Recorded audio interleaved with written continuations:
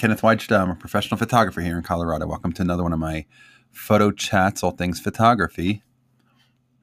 So today I want to talk about, did you know back when cars were first being made, Ford was making cars and GM wanted to get in on their business because Ford was doing pretty good. And to compete, the salespeople at GM said, you know what? We should come out with a new model car every year and slightly change it and upgrade it. And that way, there will be pride and prestige in getting the latest. And that's why there's a new car every year, so that last year's looks like the old model. And people bought cars because it was prestigious. And people still do. And people are very proud of their cars. And it was a great business model. At first, the higher up said, no, that's ridiculous. We make cars to last. Why would somebody buy a new car every year? And the salespeople insisted, trust. We need to come up with a new vehicle model every year so that they desire the new.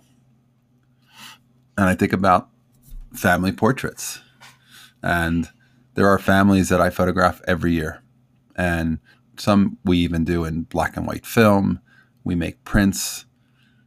There are some families that see their family as valuable enough to commission fine portraiture every year.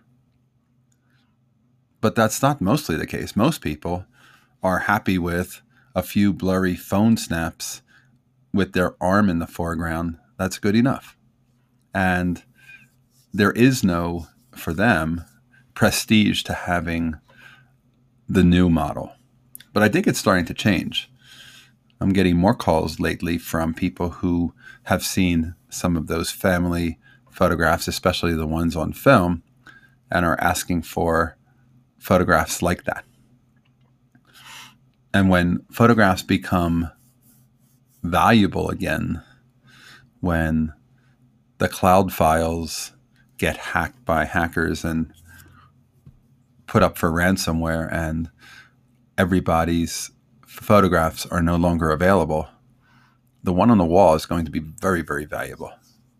It was always the case whenever people were asked in a flood or a fire, if you had to take one thing when you left your house during a flood or a fire bearing down on your home, what do you grab? And it was always the photo album, the pictures. It's the one thing that's not replaceable. Well, hard drives fail, computers get old, phones get lost, and all the photos in them often go with it. But the photos on the wall, the reason I have photos of great-grandparents on the wall is because somebody printed them long ago. The reason I have tintypes in my home from the 1800s is because somebody created them, and they exist physically. And it's really, really important that families get photographs made, and the ones who recognize the prestige in having a new photograph every year, because they're a new family and they're worth it. It communicates to the family members that you are all worth it, and we are going to celebrate ourselves. We're the most important thing, and we're going to display our photographs in our home. I know some designers say, oh, you can't put family photos in the main living room. That's a faux pas. That's no good. That's like uncool for design. Well, I see families that are saying, that's not true. The photographs we put up are art, and we need to celebrate our family and get new photos every year. And that's what they're doing. All right, that's today's photography talk. If you're enjoying these, hit the subscribe button. Hey, how about sharing it with some friends or writing a review? And visit my YouTube channel, herestogoodlight.com. As always, here's to good light.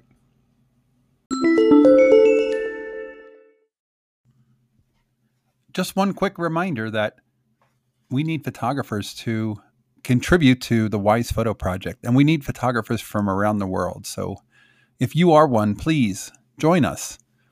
Find out information and what it's all about at thewisephotoproject.com. Thanks.